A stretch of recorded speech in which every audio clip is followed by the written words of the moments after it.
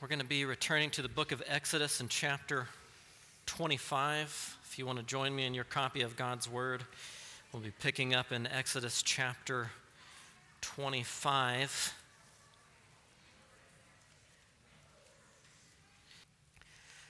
Now, Exodus 25. Now, imagine that we as a congregation didn't have a church building, never had a church building, even though we did exist as a people who had been brought together to worship the Lord. We've been saved, and we had been totally uprooted out of our past lives and where we used to live, and we were all just traveling around together and could really benefit from having a place to go and together to worship the Lord. And then God gives us instructions for building a place where we could meet with Him and have fellowship with one another.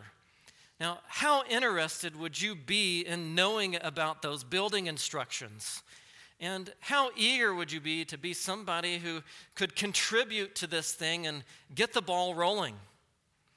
Well, the instructions for building the tabernacle that we're going to read through were of great interest to Israel, and many of them were very eager and willing to contribute. They were given building instructions from Yahweh Himself.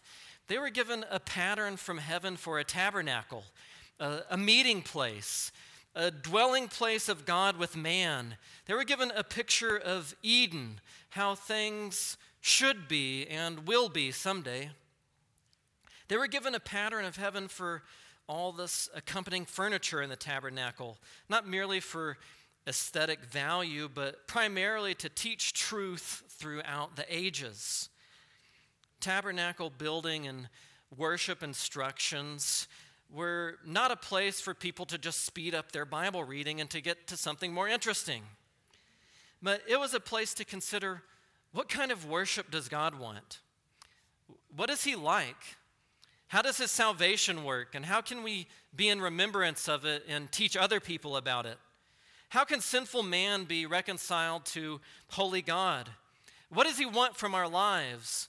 And how do we meet with Him and enjoy this relationship with the God who has saved us and brought us out into this new life in Him? Exodus chapter 25 begins with willing worshipers who wanted to contribute to make a sanctuary for God so that He would dwell with them. That's what we begin to read about here in Exodus 25, if you want to join me there. Exodus 25, verse 1. Then Yahweh spoke to Moses, saying, "Speak with the sons of Israel, so that they take a contribution for me. From every man whose heart is willing, you shall take my contribution. And this is the contribution which you shall take from them: gold, silver, and bronze, blue, purple, and scarlet material, fine linen, goat hair, ram's skins dyed red, porpoise skins, acacia wood, oil for lining, spices for the anointing oil and for the fragrant incense, onyx stones, and setting stones for the ephod and for the breastpiece. And let them make a sanctuary for me, that I may dwell among them, according to all that I am going to show you, as the pattern of the tabernacle and the pattern of all its furniture, just so you shall make it." The tabernacle that we're going to be learning about here is about worship and relationship. It's about worshiping the God in whom you're in relationship with. And you see, what God wanted was voluntary heart relationship. These weren't people who were coerced into doing this, but these were of the people whose heart was willing to contribute so that they would have the benefit of God dwelling among His people.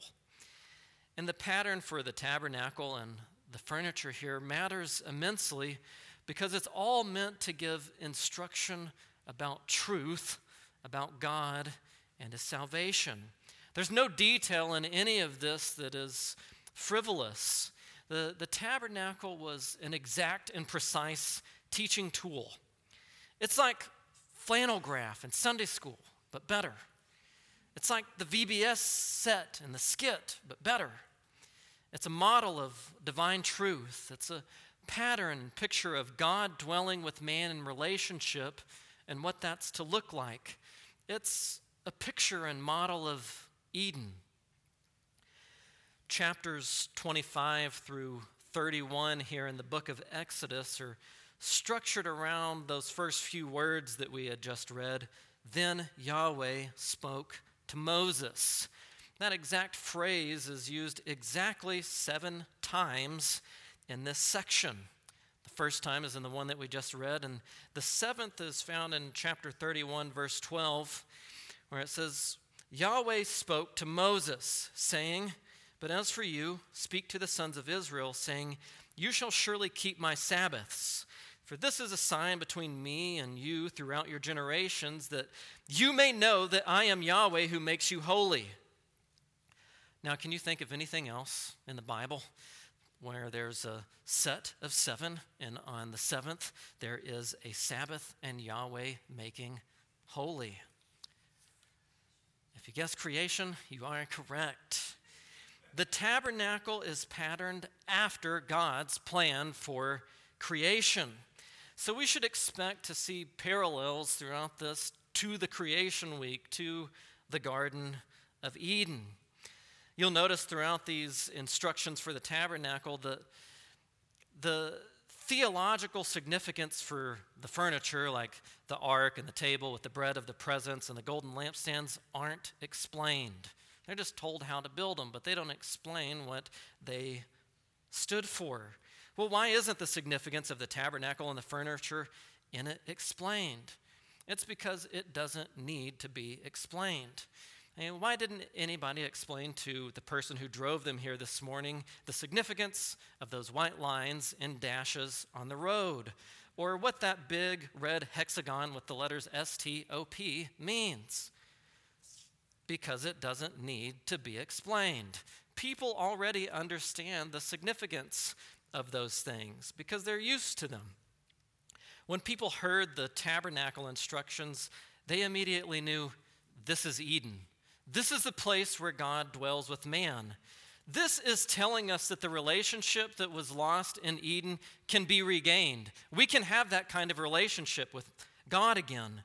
God is planning to reconnect our relationship back to Him like it was back then. And so we're positioned by Moses writing these things for parallels into the creation week, which he also wrote about. Chapter 25 here specifically connects to day 1 in creation, where we know that God speaks of light and darkness on day 1. And you're going to see that in these things here in chapter 25. We see this in the ark, which represents God's presence. We see this in the table where the bread of the presence was placed. And we see this especially in the lampstand, which was a light in the darkness. It was a lampstand of pure gold, which gives light, and it's shaped like a tree, which just so happens to have 2 sets of 3 on it, like creation week, where God formed in 3 days, and then in the next 3 days he would fill something. The ark is the first thing that we're going to give some consideration to, which was a representation of God's presence. This is where the light of God's glory would be. If you look at Exodus 25, verses 10 to 11, God's word reads, "And they shall make an ark of acacia wood, 2.5 cubits long and 1.5 cubits wide and 1.5 cubits high. You shall overlay it with pure gold. Inside and out you shall overlay it, and you shall make a gold molding around it." Well, why gold? Well, gold reminded people of Eden, the place where the gold in that land was good. It's a representative piece of the light of God's glory being reflected in His creation. But as we know, man sinned and he fell short of reflecting the glory of God and needs to be restored to Him somehow. So how does that restoration and being in and reflecting God's presence work itself out? Well, you see that in Exodus 25:17, where it says, "You shall make a mercy seat of pure gold, 2.5 cubits long and 1.5 cubits wide. The mercy seat is the thing that tells you how you can be restored to holy God. Bible translator William Tyndale gave us 2 new words in our English language from the one Hebrew word that's translated here, mercy seat. Tyndale translated this word another way, also by another word he invented, which was atonement, which he took the words at one meant, because it's the concept of this word is having to deal with how somebody can be at one with holy God. How can a sinful man be at one with holy God? Well, it's by his mercy. So we should call it a mercy seat or a mercy throne. It's only if he's merciful to you that you can have this relationship. And he happens to reign on a throne of mercy. This was an early teaching about the God who would become man and give his life as a ransom for many, would give his life as a substitute atonement to restore people back into the presence of God. This furniture in the tabernacle pointed forward to the need and promise of Jesus Christ, whose blood was poured out for many, who entered the most holy place once for all by his own blood to mercifully obtain eternal redemption. And this mercy throne was surrounded by cherubim. These were the throne guardians.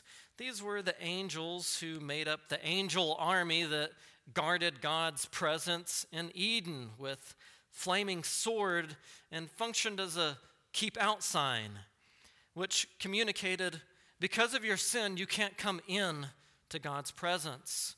These angels were guardians of that which was sacred. They were the throne attendants of God and being in his presence.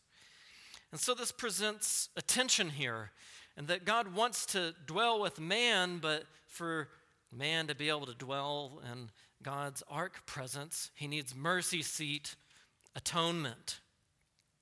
Now listen to these words in 25:22. There I will meet with you, and from above the mercy seat, from between the 2 cherubim, which are upon the ark of the testimony, I will speak to you about all which I will command you for the sons of Israel.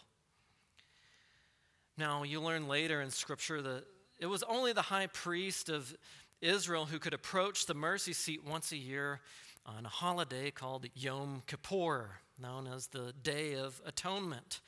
And they would approach between the 2 cherubim, which were upon the Ark of Testimony. Well, what was it that the Ark testified to? It was the testimony of what? Well, the Ark is the testimony that points to the reality that you need atonement in order to have a relationship with God.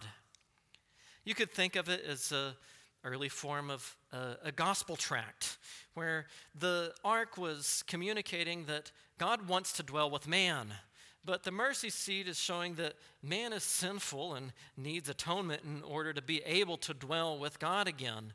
And all of this is a testimony that you need to learn about God's holiness, man's sinfulness, and that you need a God-man mediator, which he will indeed provide. He will, in time, provide the substitute that you need.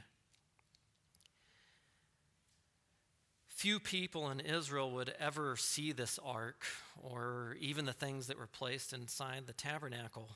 The ark itself would be wrapped with a blue covering and carried by poles as Israel would travel about. They couldn't see it or touch it and live. You could think of it this way: they were to believe by faith and not by sight that these things existed and were real. They were to trust the God who they couldn't see and couldn't touch. Same with all of the items that would be placed inside of the ark, which were Aaron's rod, some of the manna from the wilderness, and the 10 words. Aaron's rod would be a reminder that God protects his people. The manna was be a reminder that God provides for his people, and the 10 words are a reminder that God guides his people. The testimony is that God protects, provides, and guides. And as we know from Hebrews 11:6, without faith it is impossible to please him, for he who draws near to God must believe that he is, and that he is a rewarder of those who seek him. Another piece of furniture placed inside the tabernacle that we read about is this table in verse 23, this table which represents God's presence and his provision. If you read with me beginning in verse 23, Scripture reads, "You shall make a table of acacia wood, 2 cubits long and 1 cubit wide and 1.5 cubits high. You shall overlay it with pure gold and make a gold border around it." Now, in some religions of the contemporary day of the Israelites, such tables were built in order to feed their gods or in order to appease them somehow. But this table was different. It wasn't that their God needed to be provided for, but it was a reminder that their God provides for them. There's only one God, and it's this one true God who provides everything that's needed for life in him. He doesn't need anything, but everything needs him. This was a table that communicated not only that God provides, but he is with his people. He is Emmanuel. He has come to make fellowship with him possible. God, as we see here at this table, is taught to be the present provider of his people, and that he comes to bless them with fellowship with him and with one another.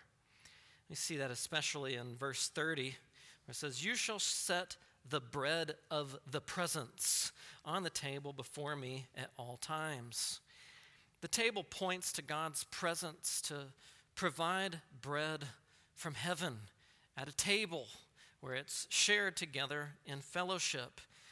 More specifically, to provide needed atonement from heaven for sinful man. God didn't send a law by which men could save themselves, but he sent an atonement to save them. He didn't just send them instructions on, this is how you guys could save yourselves, but instead he sent his Son, Jesus Christ, to be a propitiation for our sins, to be a satisfactory sacrifice for our sins. He didn't simply send us out to do some work in order to earn a seat at the table because we went out and earned the bread to put on the table for the Lord who needed it. But instead, God provides the bread, the table, the fellowship, and everything that you need to be reconciled to him in Jesus Christ. We read about bread from heaven in John chapter 6, and Jesus preaching the significance of this bread being about himself, where Jesus answered some people and said, "Truly, truly, I say to you, you seek me not because you saw signs, but because you ate of the loaves and were filled. Do not work for the food which perishes, but for the food which endures to eternal life, which the Son of Man will give to you. For on him the Father God set his seal." Therefore they said to him, "What should we do so that we may work the works of God?" Jesus answered and said to them, "This is the work of God, that you believe in him whom he has sent." So they said to him, "What then do you do for a sign so that we may see and believe in you? What work do you perform?" "Our fathers ate the manna in the wilderness, as it is written, he gave them bread from heaven to eat." Jesus then said to them, "Truly, truly, I say to you, Moses has not given you the bread from heaven, but my Father gives you the true bread from heaven. For the bread of God is that which comes down from heaven and gives life to the world." Then they said to him, "Lord, always give us this bread." Jesus said to them, "I am the bread of life. He who comes to me will never hunger, and he who believes in me will never thirst. But I said to you that You have seen me, and yet do not believe. All that the Father gives me will come to me, and the one who comes to me I will never cast out. For I have come down from heaven, not to do my own will, but the will of him who sent me. Now this is the will of him who sent me, that of all that he has given me I lose nothing, but raise it up on the last day. For this is the will of my Father, that everyone who sees the Son and believes in him will have eternal life, and I myself will raise him up on the last day. The next piece of furniture that we come across in the tabernacle is the lampstand, which was a reminder of God's permanent presence. It was a lampstand to burn continually, and of God's guiding presence.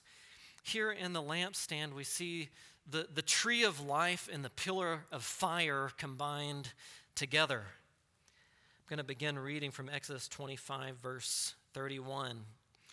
Then you shall make a lampstand of pure gold. The lampstand, its base, and its shaft are to be made of hammered work. Its cups, its bulbs, and its flowers shall be of the same piece.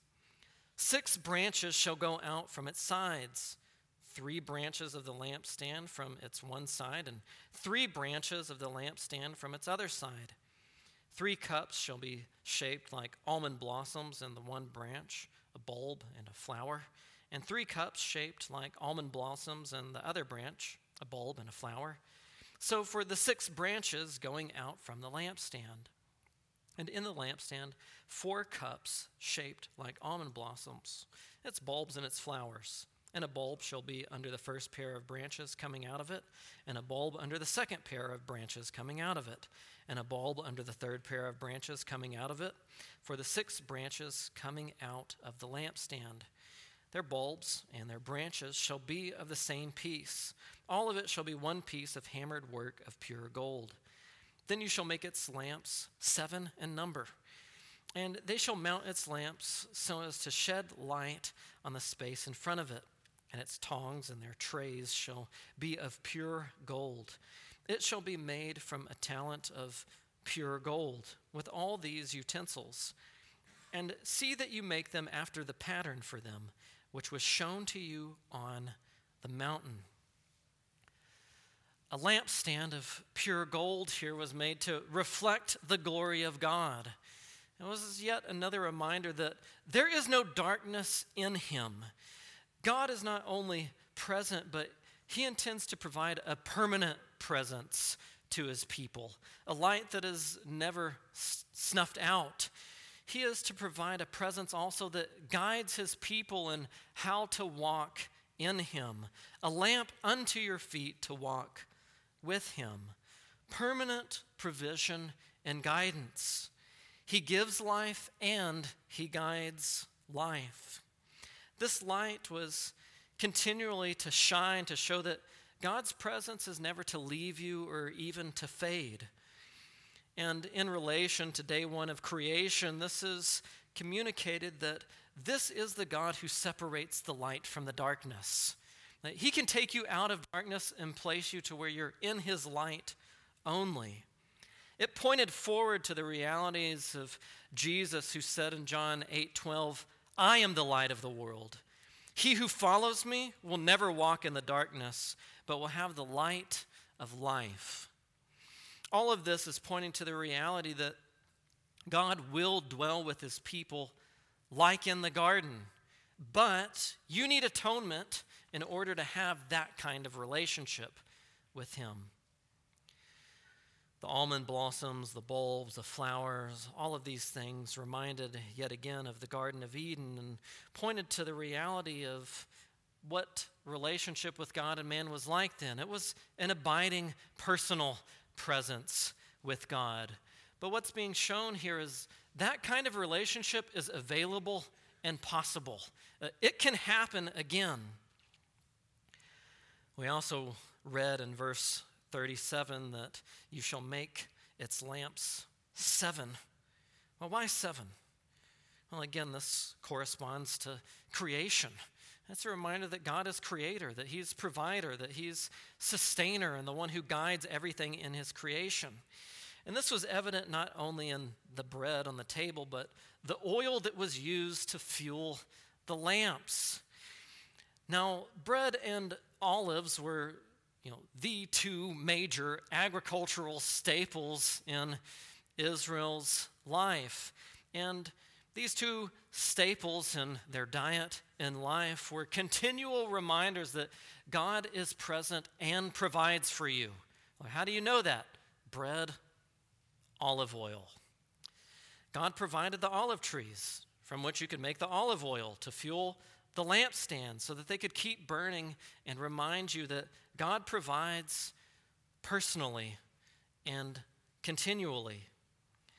We're reminded of these sort of truths in a similar way, and simply when we sit down to have a meal with our family or others and we give thanks to the God who has provided those things for us to sustain us.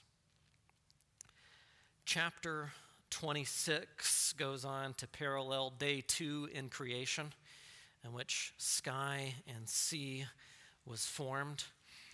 Chapter 26 begins with this verse. Moreover, you shall make the tabernacle with 10 curtains of fine twisted linen and blue and purple and scarlet material. You shall make them with cherubim, the work of a skillful designer. Well, why 10 curtains? Well, this reminds us of all the way back in the beginning of Genesis when God said 10 times.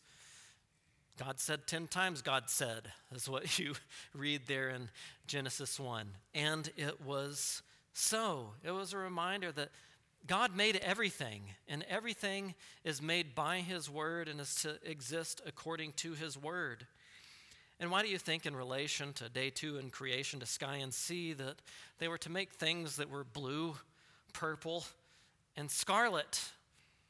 Because these are sky colors. And yes, there is gold. In Exodus 26:6, it says, you shall make 50 clasps of gold, and you shall join the curtains to one another with the clasp, so that the tabernacle will be a unit. Well, what does this convey when all brought together, the gold and the sky colors? Well, it's the idea that God's glory is to be reflected from the sky over his entire creation. These curtains were like an early form of Psalm 19, which reads, the heavens are telling of the glory of God, and the expanse is declaring the work of his hands. Day to day pours forth speech, and night to night reveals knowledge. There's gold everywhere inside of the tabernacle to teach that God's glory is to fill everything, absolutely everything in his creation. He desires to have this tabernacle kind of presence, not just in one place, but in the whole world throughout the entire creation. He wants his image to be reflected in relationship to him, like in Eden, but bigger and all-consuming throughout all of creation and not just in one place. When you continue on in chapter 26 to verse 30, you begin there a parallel into day 3 in creation where God formed the land. Starting in verse 30 there, the word of God reads, then you shall erect the tabernacle according to its plan which you have been shown in the mountain. You shall make a veil of blue and purple and scarlet material and fine twisted linen. It shall be made with cherubim, the work of a skillful designer. You shall hang it on 4 pillars of acacia overlaid with gold, their hooks also being of gold on 4 bases of silver. Now, the tabernacle is not merely and simply patterned after Eden, as you're discovering, but it's also a picture of all creation, what that place was like and what the whole place of the earth is to be like. It communicated God's desire and plan to be present with all of his creation, all of the world, all of the land. And in the first 3 days of creation, God formed everything that he would then fill in the next 3 days. After he formed the skies and the waters and the land, he then filled them with creatures in relationship to himself. And what happens here in this text is presented by Moses as he leaves us off in the tabernacle instructions being paralleled with only the first 3 days of creation, where God formed everything, which leaves this anticipation of, well, when is God going to fill this stuff?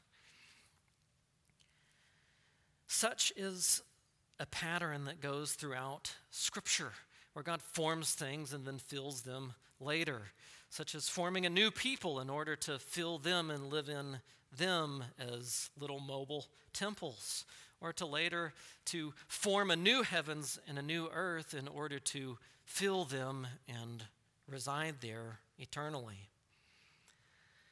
But between this place and that place, there is a veil that exists between these two lands.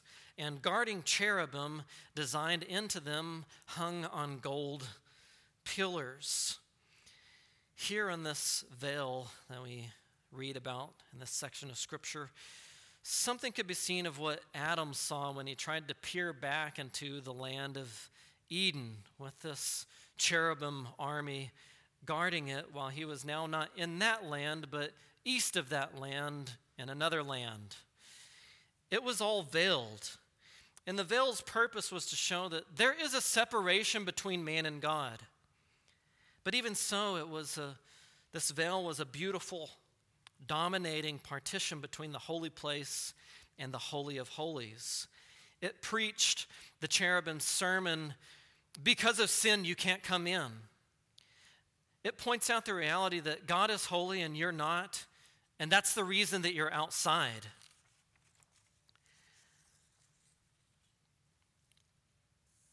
But these things would change when Jesus would come and tear the veil, as we read in Matthew 27:51, that after the crucifixion of Jesus, when he cried out with a loud voice and yielded up his spirit, behold, the veil of the sanctuary was torn in two from top to bottom.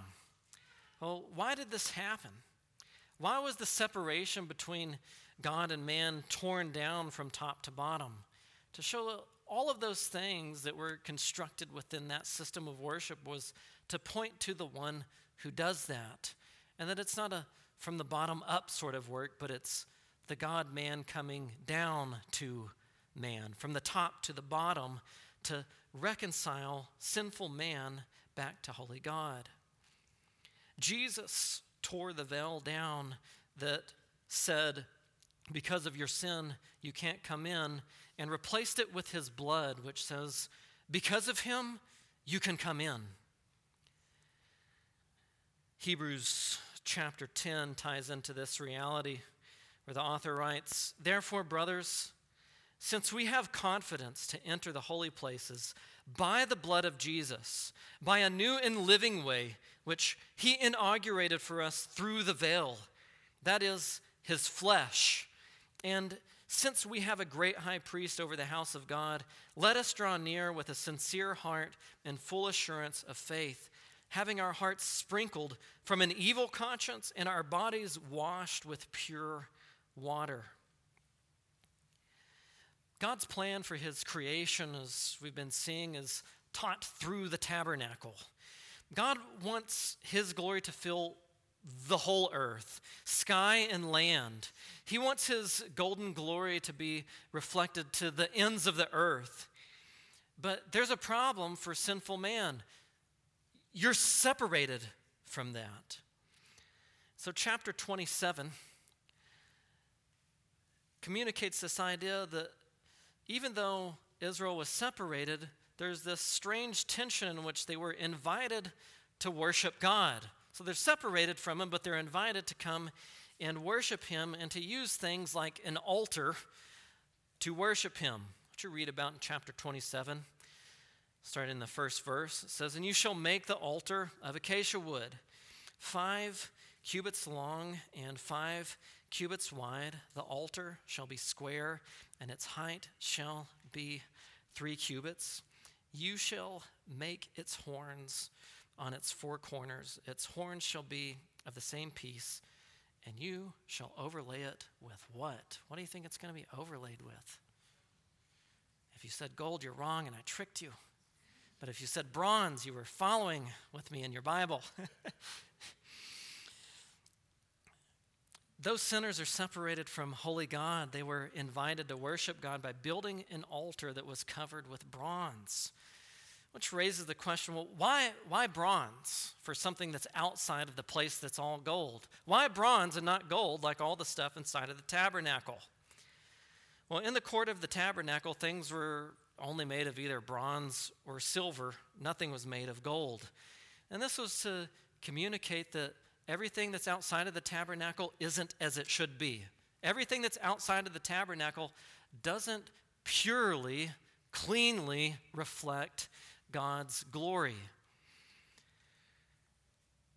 And so there's a tension here. You know that from the tabernacle, God's glory is supposed to fill the whole earth, but you're separated from Him. But at the same time, you're invited to participate to show that this relationship with God isn't lost, that it can be regained. So Israel, though unholy, is invited to participate in worshiping Yahweh. Don't you see that in the last two verses, chapter 27, verses 20 and 21. It says, "And you shall command the sons of Israel that they bring you clear oil of beaten olives for the light, to make a lamp burn continually. In the tent of meeting outside the veil, which is before the testimony, Aaron and his sons shall keep it in order from evening to morning before Yahweh. It shall be a perpetual statute throughout their generations for the sons of Israel." I think these realities here teach us at least 5 truths. One of them is that Israel is not cut off. The relationship that God has promised to have with them through Abraham continues. God is going to build a nation for His name that will be a blessing to all other nations. That must continue because God promised that it would be so. And this relationship, as we have seen throughout Exodus over and over, it continues not because of Israel's performance, but because of God's promise. Second truth we learn is that this is something that reminded Israel of their role. You think about the tabernacle again, it was a microcosm of the world. It was a little pattern that was to remind you of the entire universe and how you should think about it. And within the world, Israel was to be a kingdom of priests. And so as they would act out their worship, the priest would stand between the courtyard and the holy place. They were a mediator of God's presence that would mediate and demonstrate some sort of teaching about how man can be reconciled to God. They were mediators to lead an unholy people into the courtyard and then represent them into the holy place. Now, the Levitical priest would do that for Israel, but then Israel in turn was to do that for the whole world. They weren't merely to exist in and of themselves, but to be a blessing to all nations. Third truth that we learn is that Israel is just like the world and needs the same atonement. As you keep reading about Israel, you learn over and over, they are unholy. They are like everybody else around them. They are like the other nations. They're separated from the one true God, just like everybody else. And they need the one saving atonement that everybody needs if they would be reconciled to the God of creation. A fourth truth we learn is that there is hope for a reconciled relationship with God. There is hope for a reconciled relationship with God. There is a God who chooses to tabernacle among a people. Which this word tabernacle, this is what it means. It means dwelling place. There's a God who chooses to dwell among a people, not just to be at a distance from them, but to be with them, in the midst of them. There is a tabernacle that comes down that will eventually take over everything as tabernacle. The grace and truth of tabernacle worship is seen in Jesus' two comings. You think about how in Jesus' first coming, we read in John 1:14, and the Word became flesh and dwelt among us. That's our word tabernacle there. The Word became flesh and tabernacled among us, and we beheld his glory. We beheld everything that pure gold was to reflect in the tabernacle. Glory as of the only begotten from the Father, full of grace and truth. And in Jesus' second coming, we read of these realities in Revelation 21:3, where it refers to Jesus this way. It says, "Behold, the tabernacle of God is among men, and he will dwell among them, and they shall be his people, and God himself will be among them." Everything in the tabernacle is pointing forward to Jesus, who is the tabernacle. The same Lord who dwelt in visible glory in the tabernacle among Israel is going to come again to dwell in glory among all his saints forever. Fifth truth that we learn from these realities is that there is a separation between God and man, but there is a priest who can guide you in and make the unholy holy. It's a really long point, I know. And I'll say it one more time. There is separation between God and man, but there is a priest who can guide you in and make the unholy holy. We read about that and about Aaron and his sons who would keep all of these instructions as a perpetual statute throughout the generations of the sons of Israel. And all of this was to help Israel to understand their role as a kingdom of priests. It wasn't that some of them were to be priests. All of them were to be a kingdom of priests. All of them were to be mediators of the presence of God to the entire planet. Every single one of them was to worship in spirit and truth and be like the woman at the well that we read about later in John 4:29, who after talking to Jesus about worship and relationship said, "Come see a man who told me all the things that I have done. Is this not the Christ?" For us today, as we think back on this ancient sanctuary, we're not separate from that sanctuary, but Scripture speaks of us being that sanctuary. We are the place that God has come to dwell, for him to make it that place of pure gold that reflects his glory in the world to show what he is like. That he dwells in us to disciple us and to put us on mission of being evangelists for the sake of his name.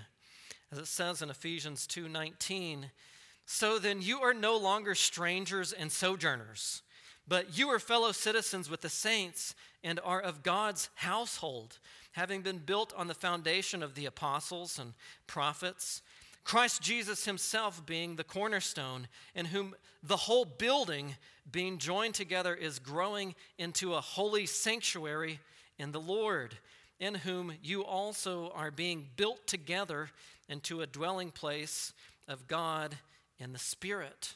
And see, God's sanctuary is his church. It's his people. It's not just you as an individual, but you in connection with everybody else who is put up against the standard of the cornerstone of Christ.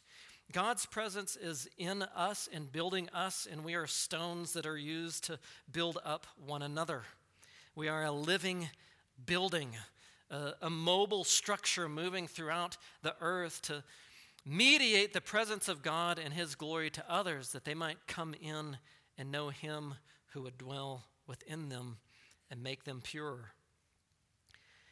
The tabernacle is about worship and relationship, just like taking communion together is about worship and relationship. And it's at this point that we are going to share in worshiping our Lord and the relationship we have to him and one another, that we've been reconciled to Christ and to one another. Let's pray. Our gracious Lord, we thank you for the reminder of what you did on that cross on Calvary for the salvation of our souls. We're also reminded that you didn't come only once, but you're coming again for those of us who are eagerly awaiting for you. And because of these realities that you have taught us and set before us today, we worship you as the coming King. Amen.